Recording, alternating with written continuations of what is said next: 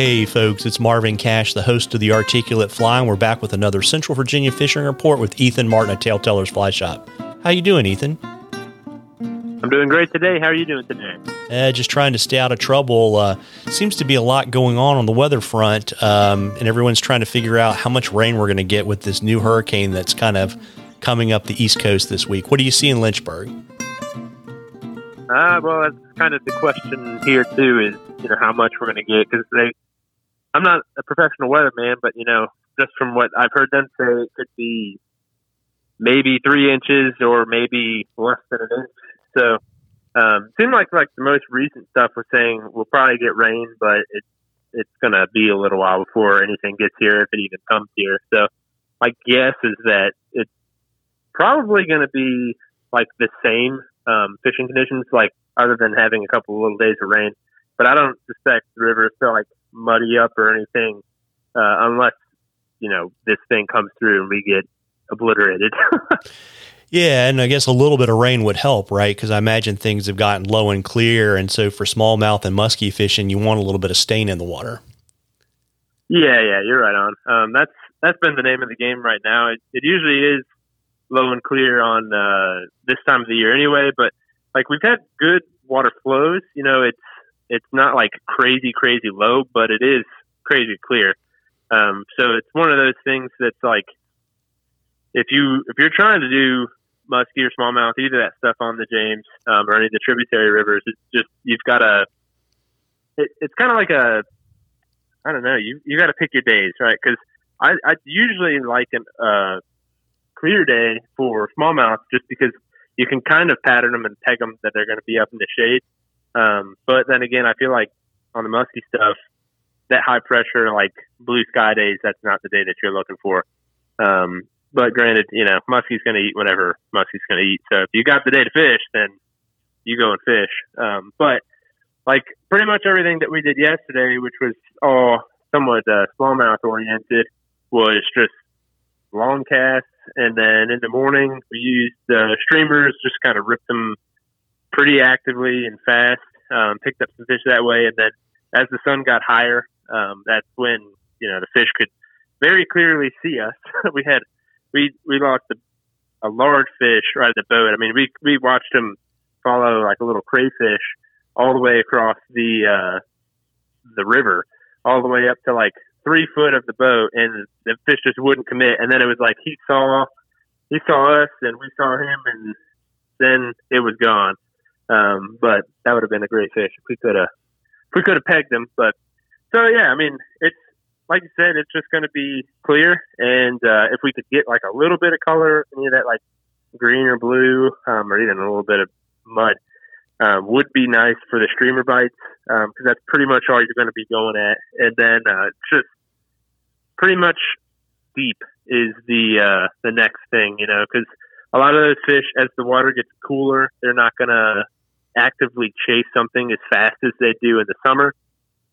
So a lot of it's just going to be that strip, pause for a second and just let that imitation or whatever that is, let's just say a streamer. So it'll just be a strip, pause, and let it kind of chill out, and just methodically covering water, and watching your depth.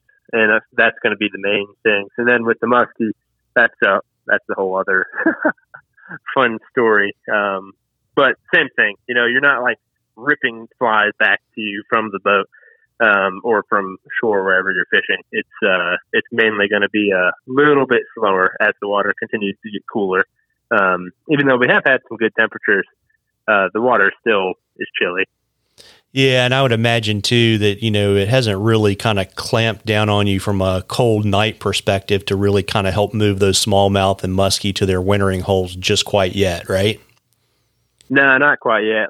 The first fish we picked up yesterday, I mean, we started not even really that early. It was probably 8 or something like that. And we picked up 2 fish right away, and they were just in 2 to 4 foot of water. So they weren't even in proximity, a quarter mile to any of the large holes, so that you would typically see them in the winter. So they definitely haven't moved there yet.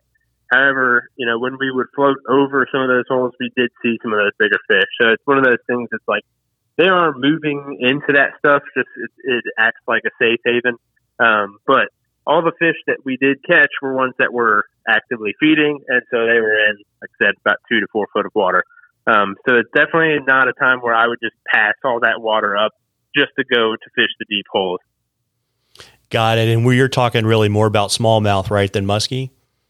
Yeah, that's going to be the same thing. I mean, right now, most of the muskie are going to be still focusing on that deeper water. So that's one of those things where it's like for muskie this time of the year, any of that like big slack water eddies, that sort of stuff, they love sitting in that. So if that's what you're hunting for, then I would target that area right now. They're not going to be usually. Again, it's still fish, so each fish is different, but usually right now they're not going to be in that 2 to 4 foot range. That's more smallmouth.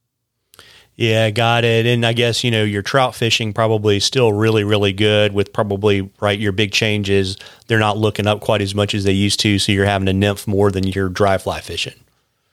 Yep, you got it. And then we've got a lot of stock fish that have entered into a lot of the systems. They've done a lot of stockings, so the patterns and stuff that have been working, like you said, is mainly nymphs, mob flies, eggs, worms, pheasant tails, Frenchies, that sort of stuff. Has all been working well. It was pretty cool this weekend. There was like, I guess 5 or 6 people probably, that went out to get the Virginia Trout Slam and then all did it, except for, I think 2 guys. So sorry to them because they'll probably listen to this, but, so it was pretty cool just seeing how many people and how much opportunity there is to succeed at that, which is catching the brook trout, brown trout, and rainbow. So it's definitely something that, if you want to set a goal for yourself and keep your fishing interesting, then that's a cool one to do. And then a couple people, actually I think pretty much all of them, did an assortment of fishing wild fish places and then also stock trout streams, just to make sure that they do succeed. But if you want to travel, that's where I would say do the all wild one if you can. But that's going to be traveling down probably to my buddy in Southwest Virginia, Matt Riley, which I know you know him. There are streams around here where you could do that, where you could catch your wild fish, brook trout, brown trout, and rainbow. But those river systems, they're more rare that you're going to come across in Central Virginia. But it is possible. So if you wanted to know locations, though, that's where you'd have to just email me. Or stop in the shop. Yeah, and I'll try to remember, too, to drop it in the show notes because we did an interview with Jason Holliker from the Department of Game and Inland Fisheries, and they've got I listened to that one. Yeah, yep. Well, and they've got a great link where they literally kind of almost give you a roadmap of, to your point, where can you go and touch all the bases. So they'll help you out. I'll try to remember to drop that in the show notes. Yeah. And so, we love questions on the articulate fly. If you send them to us, you can email them to us, send them to us on Facebook or Instagram. If we read your question, I'll send you some articulate fly swag, and then you'll get entered into a drawing for something from the shop at the end of the season. And before I let you hop, Ethan, why don't you let folks know where they can find you, your hours, and all that kind of good stuff? Yeah, so the easiest places we're located in downtown Lynchburg, Virginia. So that is on the banks of the James River on Commerce Street. If you can't make it to the shop or if you just want to stay home, then you can find us online at TaleTellersVA.com. And then you can find us on all the social media things like Instagram and Facebook. And we're pretty active there on Instagram. And that's another way where you can send us specific questions as well. And I'm the one that pretty much answers all those. So if you have a question, then shoot it to Marvin. That way you can be aired the next time. But if you want like an immediate answer about a product or anything like that, then Instagram's a great way to do that. Instagram, Facebook, email, all that stuff. Yeah, absolutely. I keep saying this. I've been saying this pretty regularly for the last 2 or 3 weeks that folks, you need to get out and fish in November because when it's February and you're pretty miserable sitting at home, you're going to wish you had fished more before it got too cold. So get out there and catch a few, everybody. Tight lines, everybody. Tight lines, Ethan. Tight lines.